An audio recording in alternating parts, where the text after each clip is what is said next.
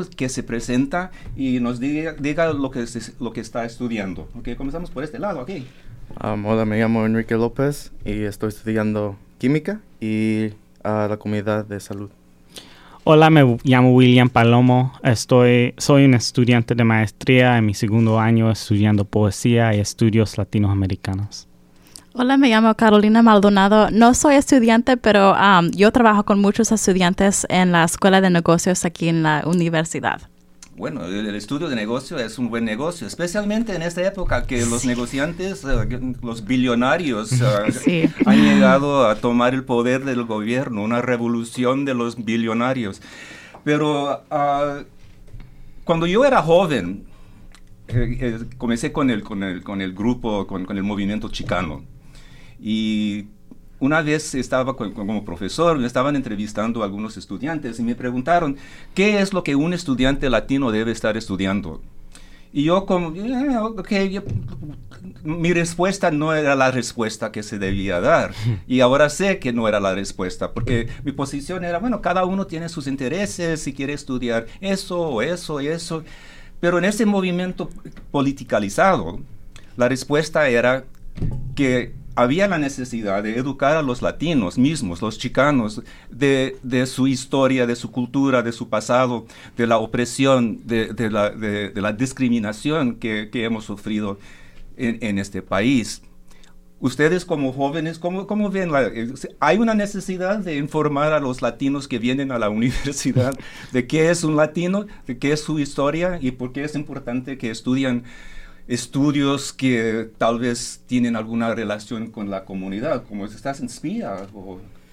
Sí, estoy en la escuela de química. No, es muy importante para informar a los latinos sobre lo que está pasando ahorita. Ya sabemos que está ocurriendo con el gobierno y el presidente y pues nos tenemos que informar mucho. Y yo quiero ser un doctor un día y yo quiero ayudar a la gente con la salud más que otras cosas, y creo que con la salud puedo a impactar más a la gente en una forma más directa. No, la salud es realmente una de las cosas básicas que es un problema para la comunidad latina. Sí. Y este año va a ser más una reta o más un problema porque los sí. fondos para esos programas ya no van a ir. Willy. Para mí es bastante importante para estudiar historia, para entender de dónde venimos y dónde vamos a ir. Trump es presidente ahorita por muchas mentiras sobre los latinos, sobre las mujeres, sobre los community LGBTQ. Y para estudiar estudios latinos para nosotros es aprender cómo combatir y cómo pelear las mentiras y los policías que Trump va a poner por el gobierno. Para mí es bastante importante de todos estudiantes, aunque sean doctores, aunque seas en negocios. Hay una necesidad para todos estudiantes, hasta los gringos que vienen a la universidad para estudiar ethnic studies, para estudiar historia de los americanos, para estudiar la historia de los latinos, para entender cómo nosotros somos parte de este país. Me parece a veces que la universidad ha faltado bastante en la educación de estudiantes, especialmente los que no son latinos, los que no son brown o black o lo que sea, pero ahora tenemos nacionalistas blancos. Okay. Racistas, mejor dicho.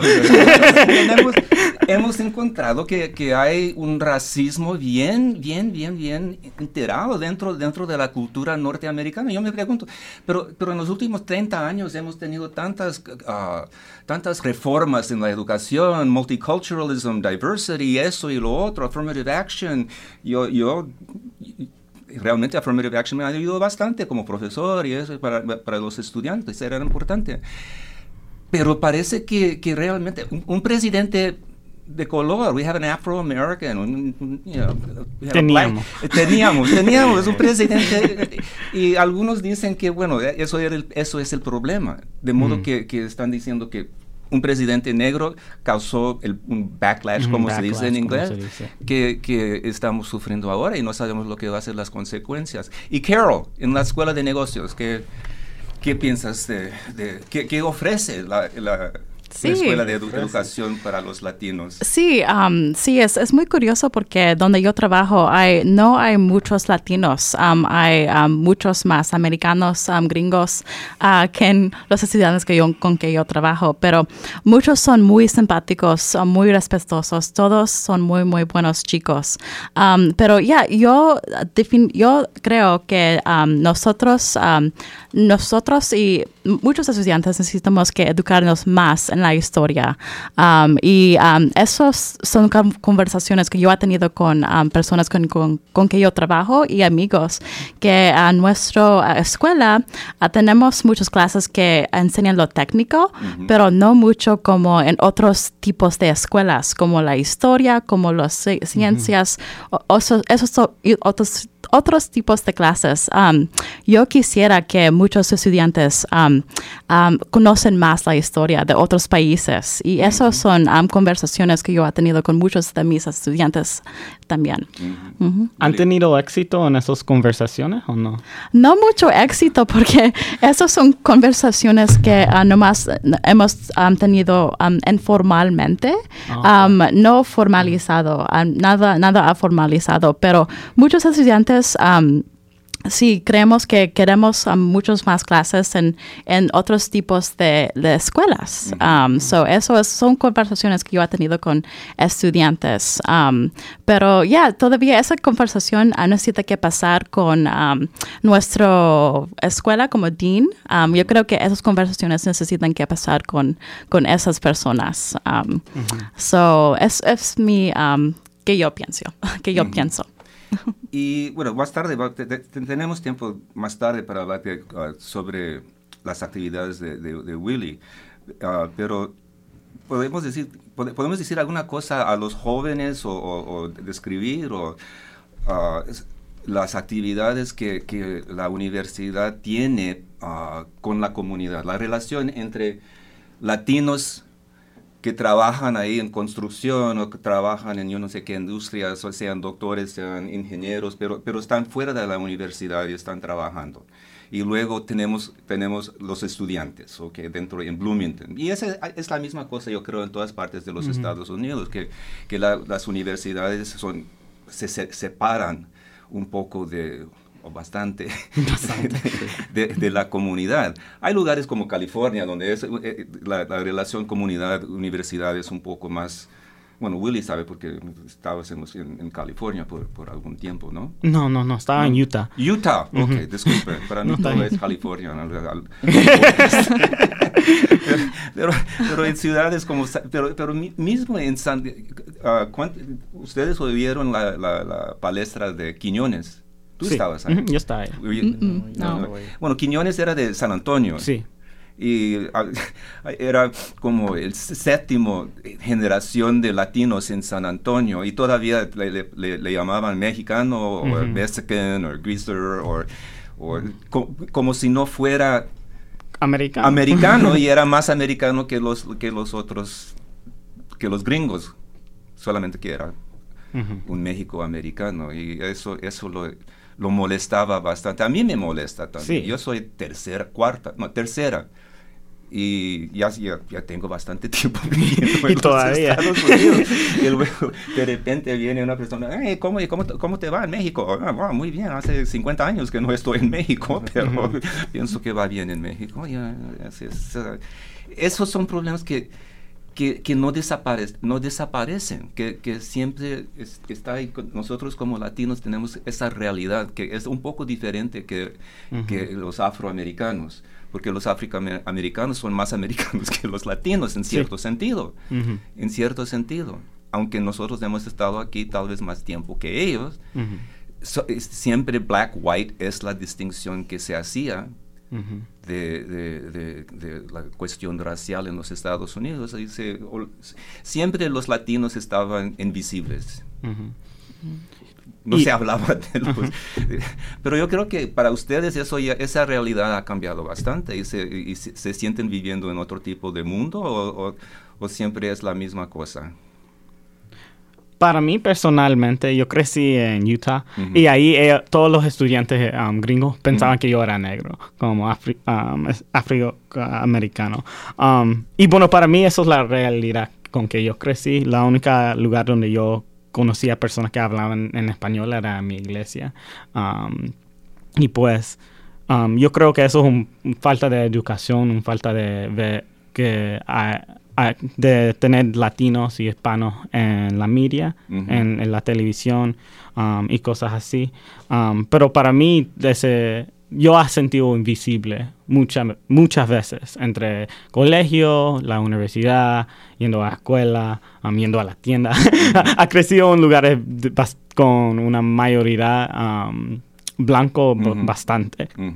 Utah y Indiana son uno de los lugares con la menos diversidad en los Estados Unidos. Pero para mí esa fue mi realidad, no sé para... No, sí, estoy de acuerdo, porque yo crecí en Chicago y luego me moví para Fort Wayne, y ahí la comunidad latina sí es poquito grande, poquito no, pero sí nos juntamos todos como cuando vamos a misa, y ahí estamos todos en una comunidad. Pero cuando entré a la universidad, entré por un programa que se llama Groups Scholar Program, y ahí nomás aceptan estudiantes de muchos backgrounds, diversity students, y ahí conocí una comunidad de latinos, y ahí I felt more better as a community there. So ahí yo crecí y ahora aquí estoy. Con el Groups Program. Groups Program. Scholars Group Program. Es un programa bastante importante y sí. bueno. Carol. Sí, yo creo, mi perspectiva es un poquito diferente. Yo creo como mucho más como un gringa, yo creo, porque yo crecí también como en una comunidad con muchos blancos también, pero mi papá, él nació en México, pero es como puro americano, él habla como americano y todo.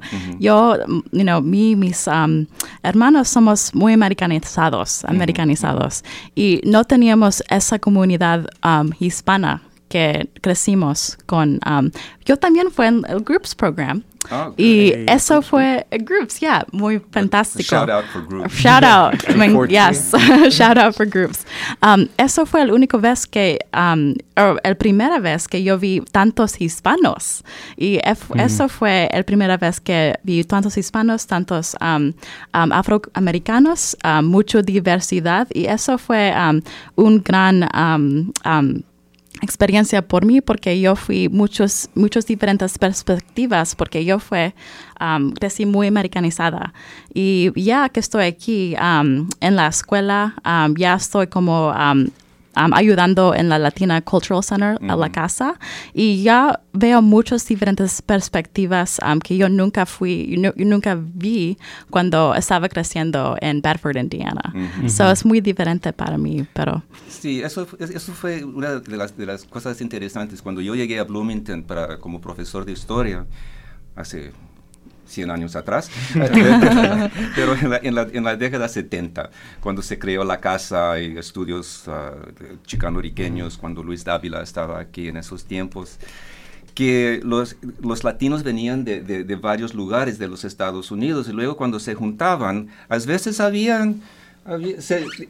era una comunidad, pero era una comunidad entre que los tejanos y los de Chicago y los de Nueva York, que eran, y los de de Chicago eran de Indiana, eran los Hoosiers. Y los tejanos no comprendían los latino Hoosiers, y los puertorriqueños o los que venían de Nueva York pensaban que los dos estaban un poco, what's going on? ¿Qué está pasando aquí? Y luego yo llegué aquí de California como chicano y me preguntaban, ¿qué eres?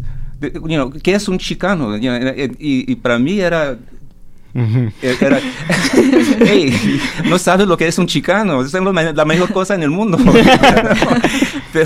pero me tomó un poco de tiempo para me acostumbrar a que las culturas dentro de nuestra comunidad eran tan variadas, y todavía yo creo que aquí en Indiana tenemos, eso es una de las cosas interesantes de la comunidad estudiantil, entre los latinos que todavía vienen de todas partes de los Estados Unidos y del mundo. Eso es otra cosa que tenemos que hablar, porque hay muchos latinos ahora que vienen aquí para estudiar, que son de varios lugares y no sé si se van a quedar aquí, pero se interesan en la cuestión latina también, pero vienen con otra perspectiva diferente, más internacional y sin los problemas que los US latinos han tenido y sin saber esa historia. Sí.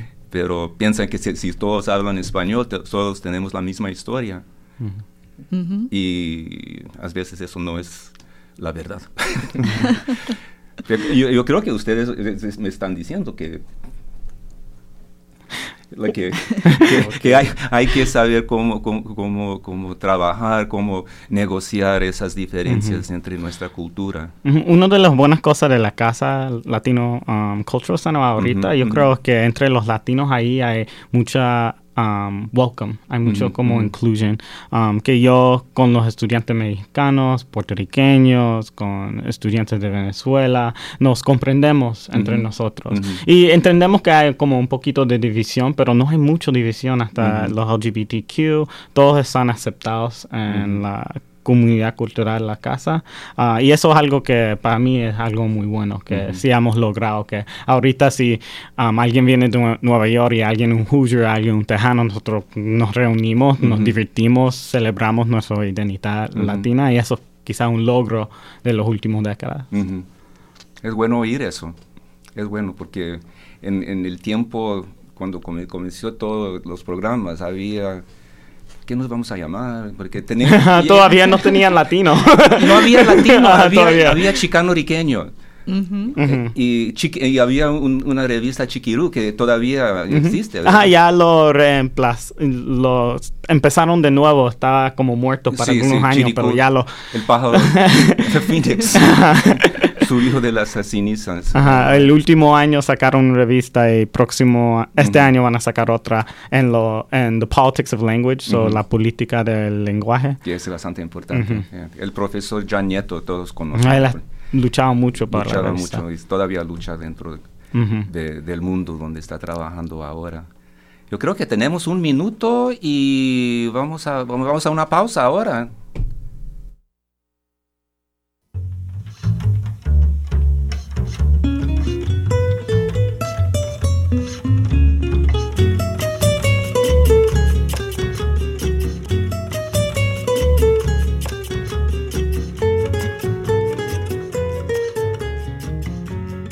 This is a listener-supported WFHB, Bloomington, Bedford, Ellettsville, Nashville Community Radio for South Central Indiana, online at wfhb.org.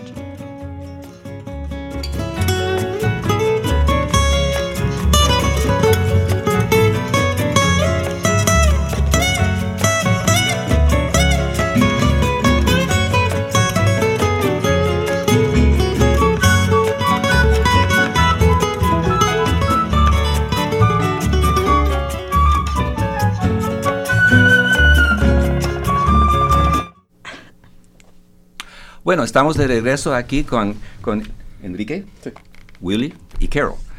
3 estudiantes latinos que vienen de varios departamentos, pero que tienen realmente el interés en ayudar y trabajar y estudiar la comunidad latina y ver cómo es que se puede mejorar las condiciones de vida de la mayoría que viven fuera de la universidad y cómo mejorar la calidad de vida de los estudiantes también al mismo tiempo.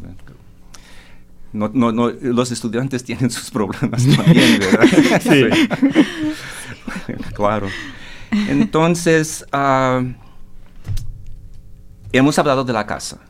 Sí. La casa sigue siendo un lugar importante para se juntar y para toda la comunidad también, no solamente los estudiantes. Ajá. Perfecto. Entonces, ¿crees que antes de esta elección, vamos a quedar, porque hoy es un día importante. Y difícil. Sí. Es un día difícil. ¿Crees que la mayoría de los estudiantes sean no latino, afroamericano, que todos tienen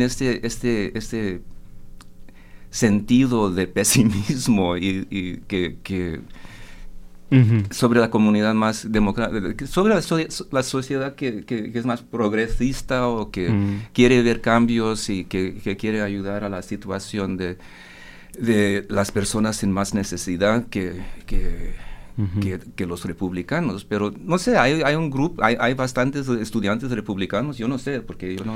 Bueno, yo no puedo hablar por toda la universidad, pero claro, entre mis amigos y entre como los colleagues que yo tengo entre mis programas, muchos están bien tristes y es pesado ahora el día, que muchas cosas difíciles van a pasar.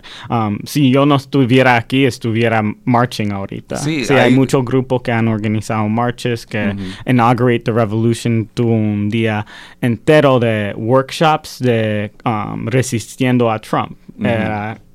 Yo enseñé sobre poesía revolucionaria, había estudiantes enseñando de LGBTQ rights, en cómo organizar una protesta y cosas que necesitas estar aware of when you're doing that. Y pues para mí hay muchos estudiantes que no solamente son tristes y que están pesados ahorita y deprimidos, pero también están actuando. Y hay que seguir ese ejemplo para organizarnos, para proteger nuestras comunidades. Enrique. Sí, ya me enteré de todo lo que está pasando y no me gusta, pero... Right. No me gusta nada, pero no sé, es un tema muy complicado, yo pienso, y que ya es Trump, ya es nuestro presidente y tenemos que actuar para hacer to prevent him from doing things that he said he was going to do. Yeah. So, no sé, pues como Willy dijo, hacer acciones y de estar informados en lo que está haciendo cada día él y seguir luchando. Y seguir luchando, sí, porque todavía tenemos una batalla ahí. Carol. Sí, en mi oficina no hablamos tanto de la política porque es un tema que es muy, ¿cómo se dice? Como touchy, emocional.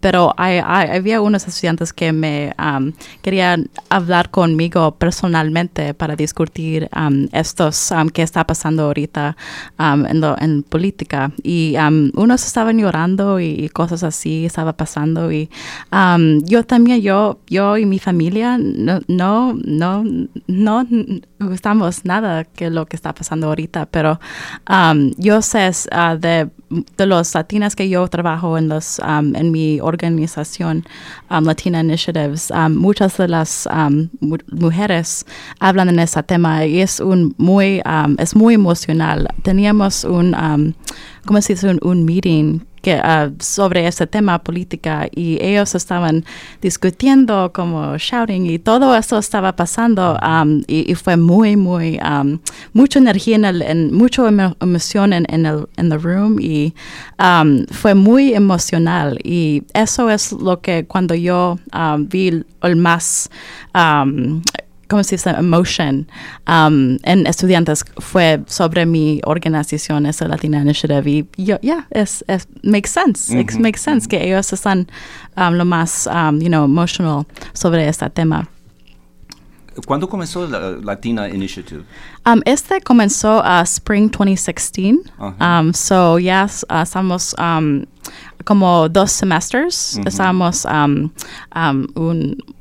we've been for 2 semesters now en esta Latina Initiatives y todavía es muy me gusta mucho porque es un safe place para las hispanas y mujeres latinas que pueden venir a la casa y nomás discutir de todo porque cuando ellos están en la escuela en su clase o en su dorm room, muchos no se sienten como cómodos para hablar de muchos de esos temas porque es por muchos es su primera vez a vivir en una comunidad mayoría blanco y esta organización es un place, un safe space para ellas que pueden venir y discutir de todo y es por todos, es para todos, so es un safe space.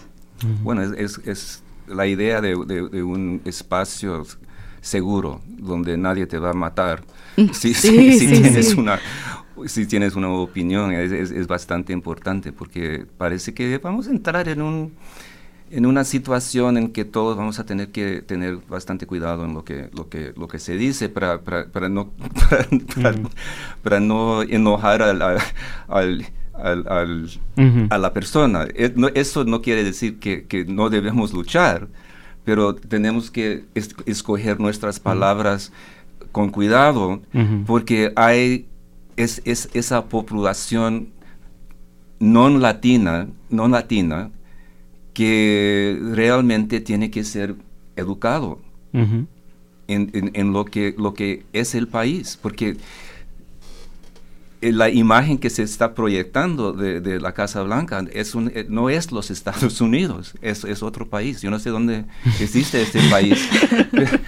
Estaba hablando con muchos como latinoamericanos, ellos están como, wow, es como si estamos en México, si estamos en Venezuela con la energía que ha visto para esta elección, que es algo para mí bastante como miedoso para escuchar, que muchas veces ellos dejaron esos países para como escapar. Sí, dejaron como en Honduras. A veces me parece que estamos en Honduras de nuevo.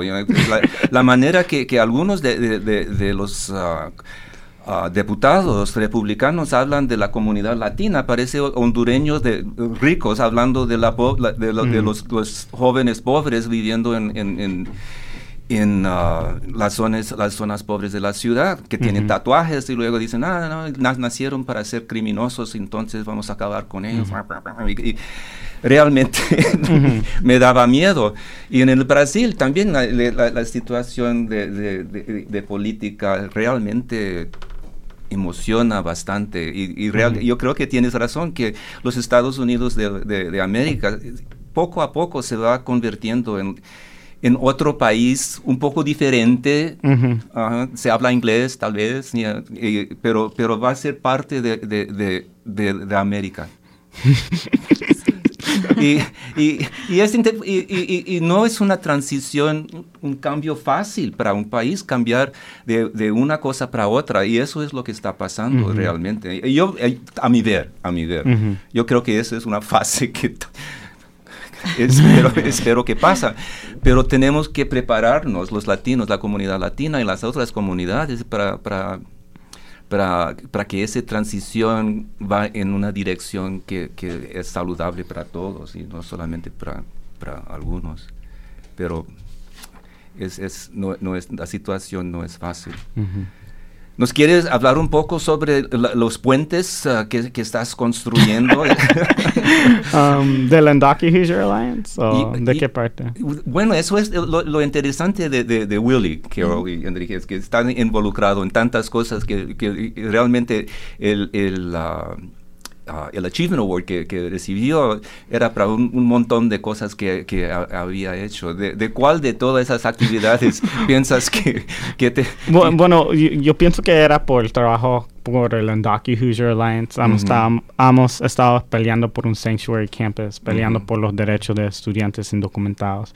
Y por mi entendimiento era para esa trabajo y obra que yo estaba haciendo con el grupo Endaki Hoosier Alliance. Una de las cosas como raras del premio era llamaron en inglés The Power of One, el poder del uno, que es una mentira. Hasta por Martin Luther King Jr. Él tenía bastante comunidad ayudándole en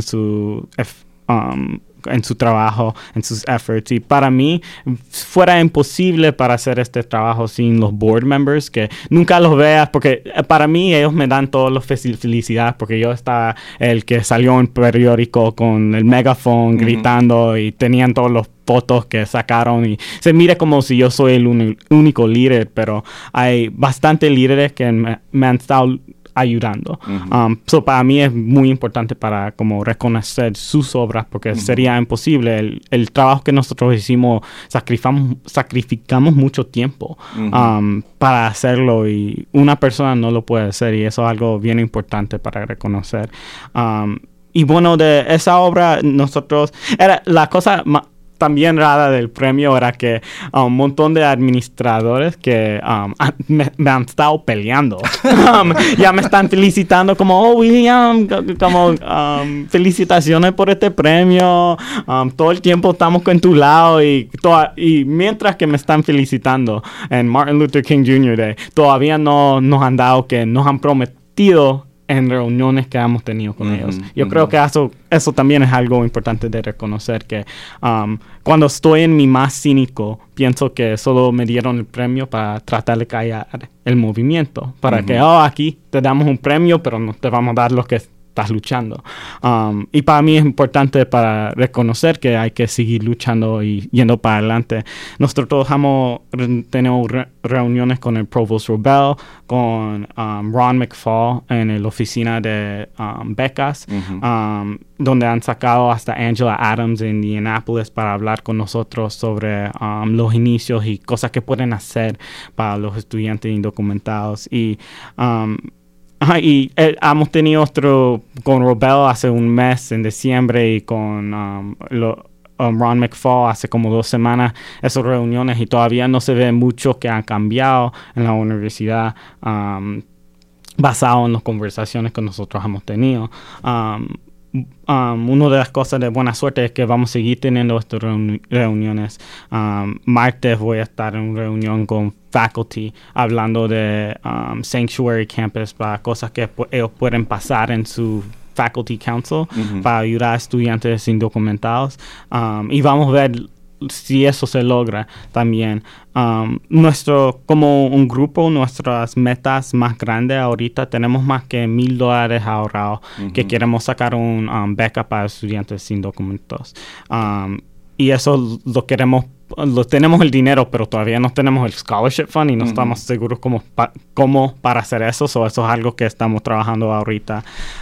Estamos hablando con Bloomington Cooperative Living, que es un grupo de estudiantes que tienen como low income housing, y estamos hablando con ellos de becas. Y hay otro inicio que tenemos así, que estamos trabajando solo con nuestro grupo. Es un montón de estudiantes que estamos haciendo esto por gratis. Eso es algo que la escuela debe estar pagando, tú sabes, su staff, y tener alguien que está listo para hacer esta obra. Pero como estudiantes nosotros lo estamos haciendo, porque si nosotros no lo hacemos, no lo van a hacer. Y eso es uno de los problemas del trabajo que las organizaciones que realmente se basan en voluntarismo. El voluntario puede llegar, puede no llegar, pero realmente para indicar que hay la necesidad de una persona para administrar cualquier organización y realmente sin eso es difícil. La universidad es interesante porque tiene tantos departamentos y tantos programas. Y tanto dinero. Y tanto dinero también. Pero yo estaba hablando con un profesor y me estaba diciendo que la universidad encuentra maneras de ayudar. Pero cada profesor, si tiene un estudiante, puede encontrar ayuda para ese estudiante continuar sus estudios, pero no hay un programa, vamos a decir, y tal vez no quieren un programa porque con Pence, con este gobernador, la relación de la universidad con Indianapolis se puede endurecer. Sí. Bueno, anyway, se puede ser bastante complicado para el presidente de la universidad. Tú debes saber, porque viene de Kelley School. Sí. Entonces hay ese problema de cómo es que la universidad... no nos podemos olvidar que estamos en Indiana. Uno de los riesgos más como que temen lo más es que van a quitar dinero de la universidad. Y para mí la solución de eso es que todas las universidades de Indiana que son públicos se deben de declarar Sanctuary Campus a la misma vez, pues. Eso, tú sabes, algo más difícil para lograr. Y es cierto que en nuestro estado, como ellos a veces con sus estupideces, como no les importan que van a matar la economía, como con lo que hicieron con las leyes de LGBTQ. Como eso era malísimo para la economía de Indiana, pero todavía lo hicieron. Y pues eso es la lucha o la problema entre el Sanctuary Campus, porque en las pláticas que he tenido con la universidad, ellos quieren ayudar, pero todo necesita ser en secreto, que no van a hacer nada que van a publicar nunca. Y eso es algo bien frustrante, porque si yo fuera un estudiante indocumentado en high school ahorita, no tengo acceso a recursos que son secretos. Muchos estudiantes no saben de muchos de los recursos que hay, o los pocos recursos que hay ahorita, que sí se pueden lograr, pero hay que take no for an answer. Necesitas ser como muy necio para llegar a ese lugar donde por fin estás con el persona que te puede ayudar. Y en el Groups Program había indocumentados. En ese programa no estoy seguro, pero sí sé que había muchos latinos que estaban ahí y todos teníamos la misma historia, que nuestros papás vinieron de México, la majority. Y sí, nosotros platicamos sobre ese tema y es, como dije antes, es algo muy complicado y como dice Willy, aquí tenemos que hacer la lucha para no solamente formar, pero to display esa ¿cómo se dice? Interés en la media y así, cosas así. Pues ahí en groups así platicamos de todos esos y ya tengo 3 años aquí en la universidad y todavía seguimos haciendo esa lucha.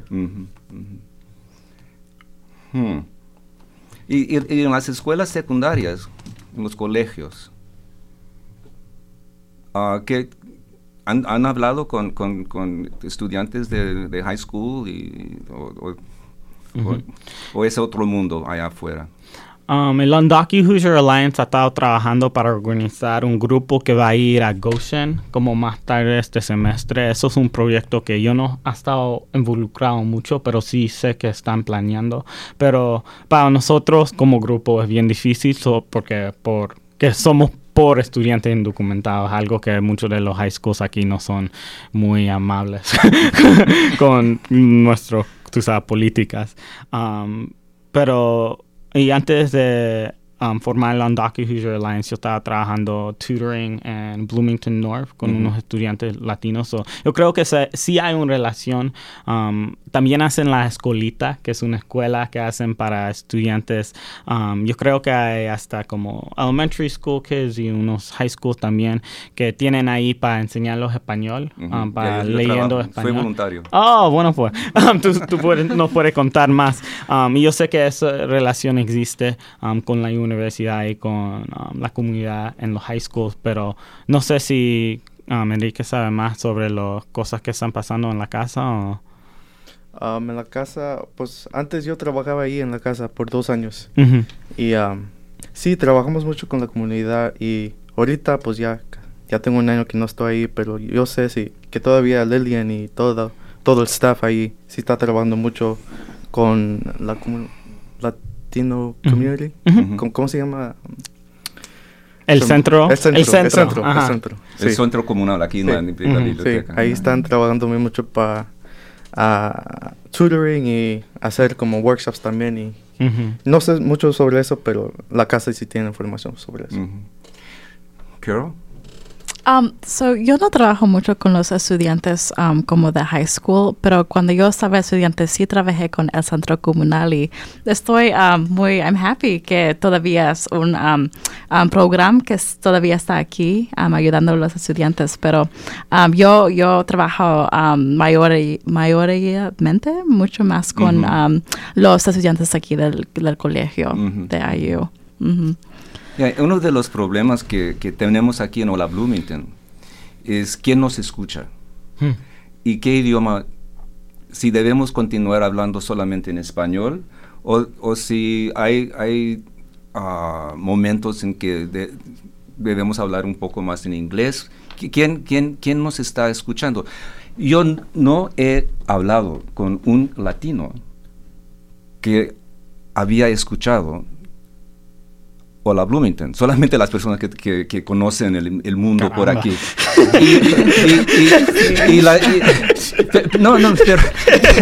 Pero muchos amigos gringos que les gustan la estación de radio, esta estación, porque es más progresista y las noticias son... Democracy Now! Está aquí, y algunos otros programas que son más... empolgantes, vamos a decir. Y es de la comunidad. Y la comunidad es blanca. No es una comunidad latina todavía en Bloomington. Esperamos un poco. Pero ¿cómo alcanzar a la comunidad latina? Eso siempre es un problema que se habla mucho de qué se debe tratar el programa, si estudiantes latinos nos están escuchando.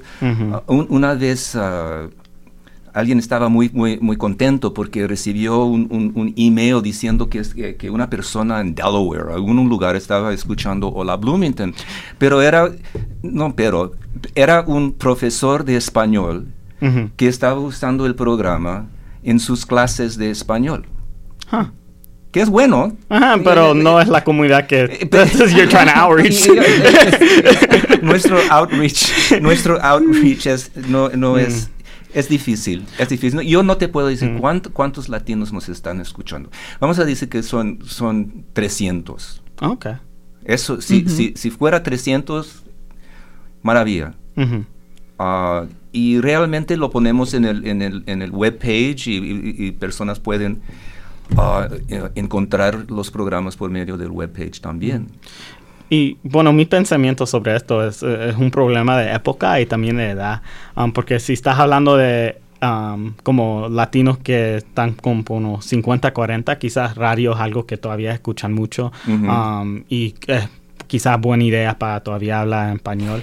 Yo sé por muchos de los jóvenes, hasta los que están aquí, nosotros más fácilmente hablamos en inglés, y quizás estudiantes jóvenes serían más interesados en un programa en inglés, pero también si esto solo se encuentra en radio y no por el internet y no por como otro medio, quizás sería un poco difícil para como lograr. Yo sé por mi propia experiencia que lo que yo me escucho como lo más es unos podcasts a veces, pero no mucho, por Spotify, que ya ni estamos conectados con el radio a veces. Tienes tu iPod y escuchas eso y no escuchas radio. Tienes razón. Code Switch, ¿has oído de Code Switch? Yeah. Hay varios iPods que para mí es una nueva. Mira, Carlos está escuchando iPod, porque es una cosa que la mía generación es nuevo. Pero realmente hay bastantes noticias ahí. Creo que hay un programa en NPR sobre latinos también. Hay Latino, no sé, Voices o alguna cosa así. Pero Code Switch es un programa así. Mira, si estamos escuchando Code Switch, los latinos nunca hablan español. Había Ask a Mexican. Y él no sé si sabe cómo hablar español. Debe poder hablar los español. Latinos don't even code switch. Solo hablan inglés. They don't flip between the languages in code switch. That's crazy. Somos tan americanalizados. Sí. Well, that takes the meta moment.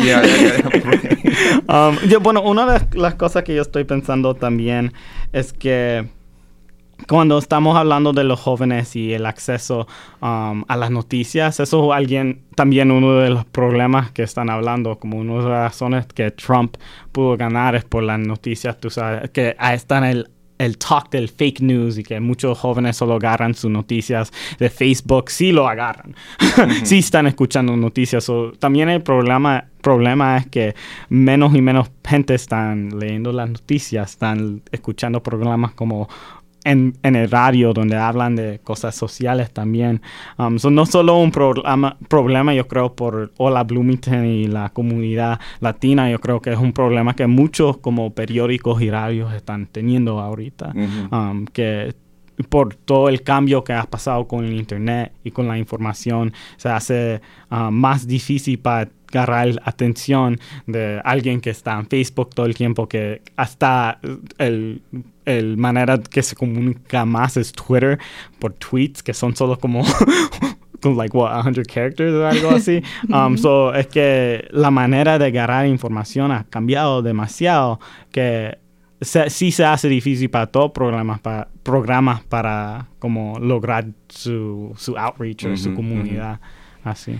Pero ¿qué piensas que la comunidad latina ya está tuitando y están usando Facebook bastante? Facebook es una buena manera de comunicar con pero con ya la hasta comunidad. los más jóvenes ya no usan Facebook, usan Twitter y usan Snapchat. No están en Facebook. Snapchat. Yeah. Y con los videos Yes. y con las fotos, man. Yeah. You're not Snapchat? My grandson sends me all this stuff. Yeah. Instagram. Yeah, Instagram. Instagram Yeah, he's cool. Me Grandpa, faltó. hey, Grandpa, look at this. Pero sí, es un problema que tal vez es un problema de generación. Ajá, es generación. Sí, You know, generación. y una generación hoy parece que 5 años. Si tienes 5 años más de edad de una persona, ya vives en en otro espacio tecnológico. No sé si eso es, pero estoy exagerando. Más o menos. Que realmente el tiempo va cambiando más rápido y más rápido. Y yo tengo, más de 50 años, vamos a decir. Y para mí, yo no sé si me fascina, realmente me fascina cómo es que las personas se comunican. Obama era el primer presidente que realmente usó social media para su campaña. ¿Qué pasó con Hillary? I mean, Trump usó social media. Trump realmente tiene... ¿Y eso por qué ganó? Y por eso es que ganó. Realmente tienes toda la razón. Y ese es Steve Bannon. Steve Bannon. ¿En los Breitbart people? Yeah, right. Él hizo 15 películas, documentarios sobre Trump, sobre Palin, contra the 1% movement, y varios documentarios, películas que se pasaron. La distribución fue interesante, porque fue solamente en lugares donde sabían que Hillary, su posición era un poco moderate, yeah, más o right. menos. It wasn't so good. Entonces, en los teatros en esas ciudades como en Fort Wayne o Martinsville, entonces pasaron esos filmes en el cable, la televisión de cable, de modo que local cable television fue usado para construir una victoria basado en tecnología, pero y mentiras. Mentiras, claro que las mentiras también. Yeah. Pero, ¿por qué es? Había en el Brasil, porque he vivido bastante en el Brasil, había un reportero que siempre decía, never underestimate the stupidity of the American people. Oh. Pero él no inventó, la frase no fue inventada por él, fue una frase inventada por un americano, Mr. Barnum, que fue el inventor o uno de los creadores de los circos aquí en los estados, Barnum and Bailey. Barnum and Bailey. Entonces, él salió con esta frase, never estimate the stupidity of the American people, porque estaba haciendo sideshows de Lizard Man, y toda esa cosa. Entonces, ¿cómo es que tienes la cara para hacer eso? Wow. Entonces, bueno, a los americanos les gusta ese tipo de cosas. Y luego la otra citación sobre los Estados Unidos que me gusta es de Winston Churchill, que dijo que siempre los americanos hacen lo que deben hacer, después de que haber tratado de experimentar todas las otras maneras de hacer la cosa. De modo que es un poco, al menos hay un poco de optimismo en eso, ¿verdad? Porque eventualmente tenemos que pasar por todas esas fases de que son mentirosas y que no sabemos que no va a funcionar. Y luego, tal vez después de Trump, la nación se despierta y ve que realmente los Estados Unidos ha cambiado bastante. Ujú, ujú. Pero yo creo que yo me encontré con estudiantes en el desayuno de MLK. de MLK que realmente me sentí muy bien después de salir. Por encontrar jóvenes estudiantes que realmente se preocupaban con la situación social de los Estados Unidos y racial, la distribución de recursos. Y la otra cosa fue que Willy ganó un premio y la persona que dio la palestra principal era un latino. Y yo no sé, porque cuando yo estaba aquí, los afroamericanos y los latinos, no se reconocía la presencia de los latinos, realmente. Cuando yo llegué aquí de California me sentí, wow, ¿qué está pasando? ¿No saben que vamos a ser un cuarto de la población dentro de poco? que somos un grupo bastante importante y que es en su interés comenzar ahora con el programa, pero nadie quería oír eso. Pero parece que hoy día hay ya el reconocimiento, por lo menos, de que hay una minoría que se llama la latina, que es una de las más grandes minorías en los Estados Unidos y que dentro de poco 25% de los Estados Unidos va a ser latina. Y eso tiene que... Es la realidad. No se puede deportar 25% de la población. Y no se va a hacer. No se va a hacer. Bueno, ¿vamos a una pausa o parece que sí? Ok.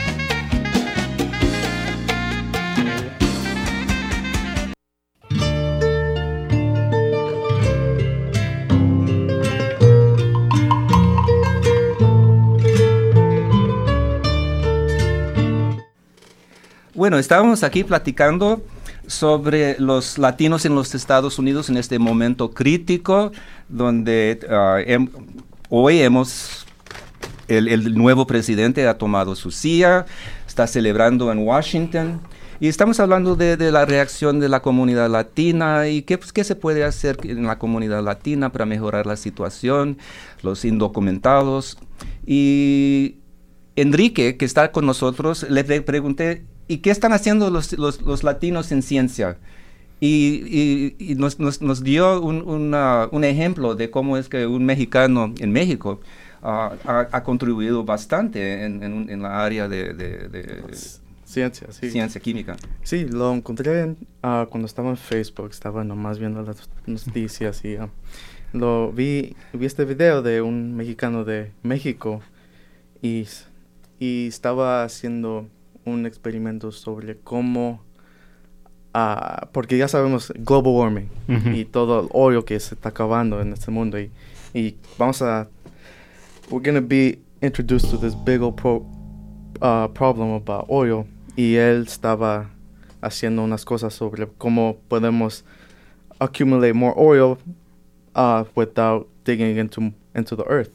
So he started looking at other ways to produce oil, and that's when he found that you could do trash, old plastic bottles, containers, and you could transform that. he built this like really weird machine that just spit out. I don't know how he did it. Science. It's amazing. Science, magia. ¿Qué es la palabra mexicana para ese tipo de cosa? I'll think of it in a second. Milagro. Milagro, sí. No, ¿qué es? Pero ya, y logró de hacer eso y pues ahorita sí estaba trabajando porque ya sabemos todo la economía en México, specifically que no hay gasolina ahí. Y por eso yo creo que él estaba trabajando sobre eso y pues lo logró. Y pues ya, a ver qué vamos.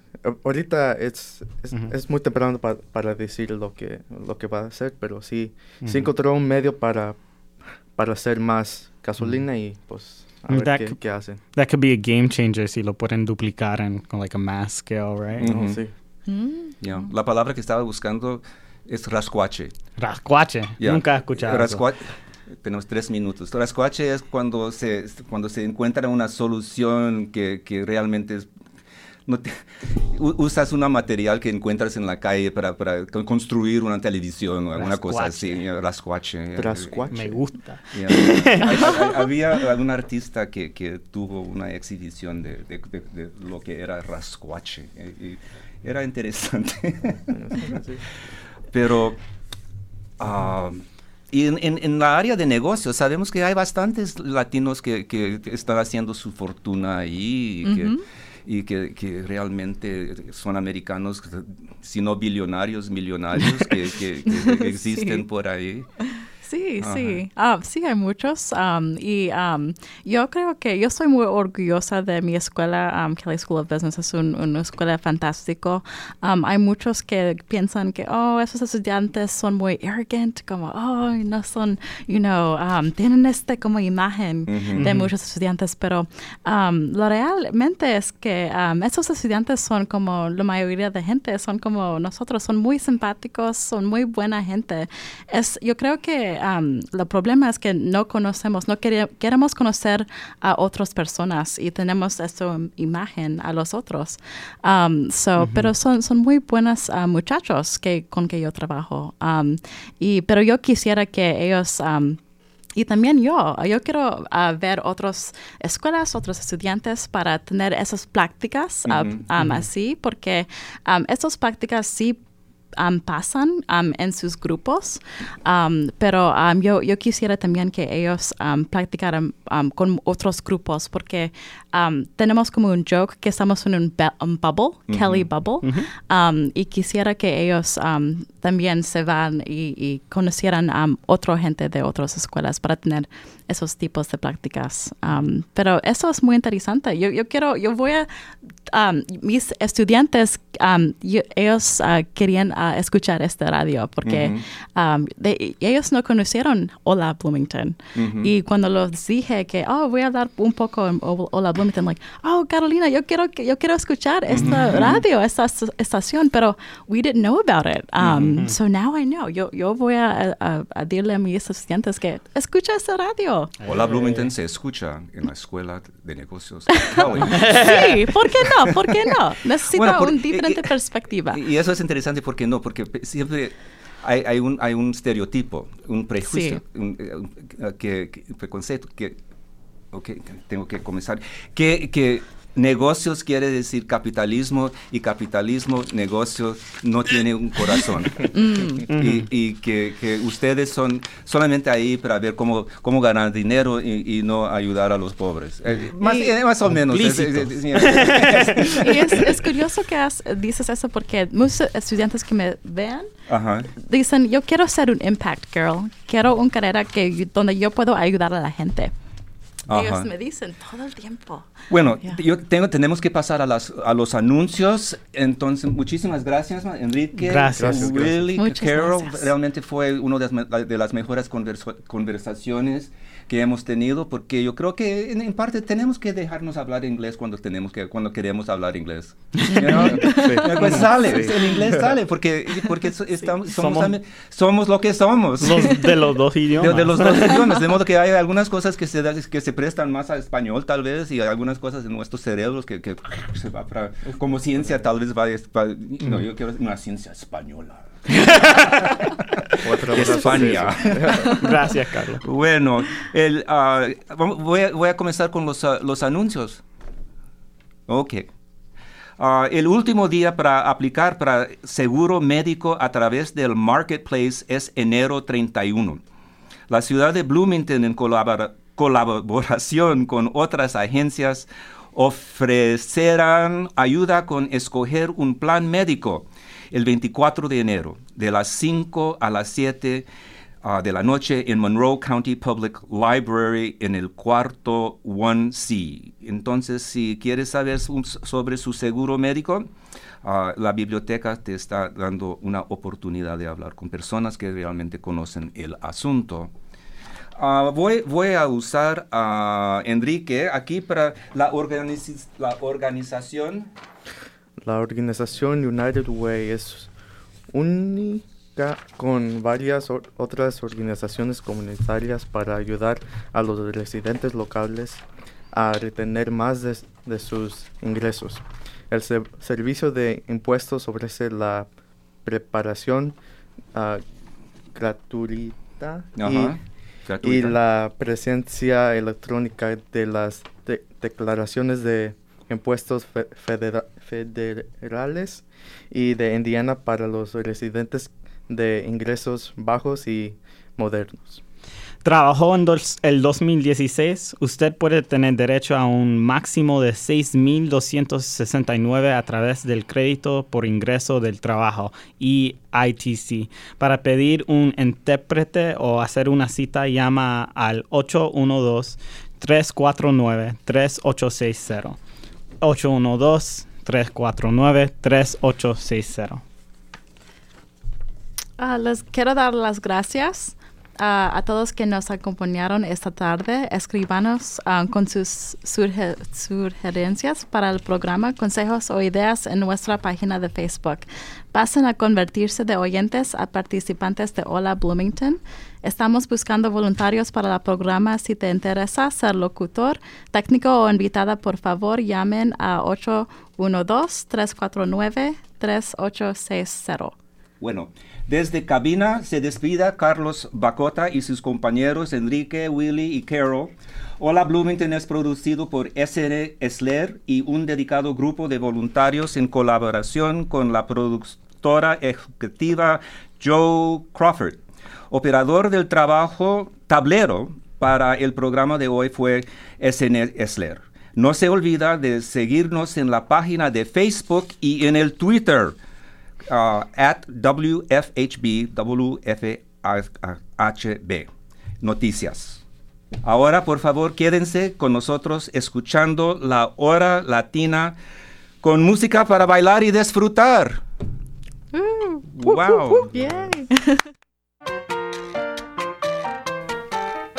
Usted ha escuchado Hola Bloomington, un proyecto de la ciudad de Bloomington y la WFHB para proveer programación de noticias y entretenimiento para los hispanohablantes del sur de Indiana.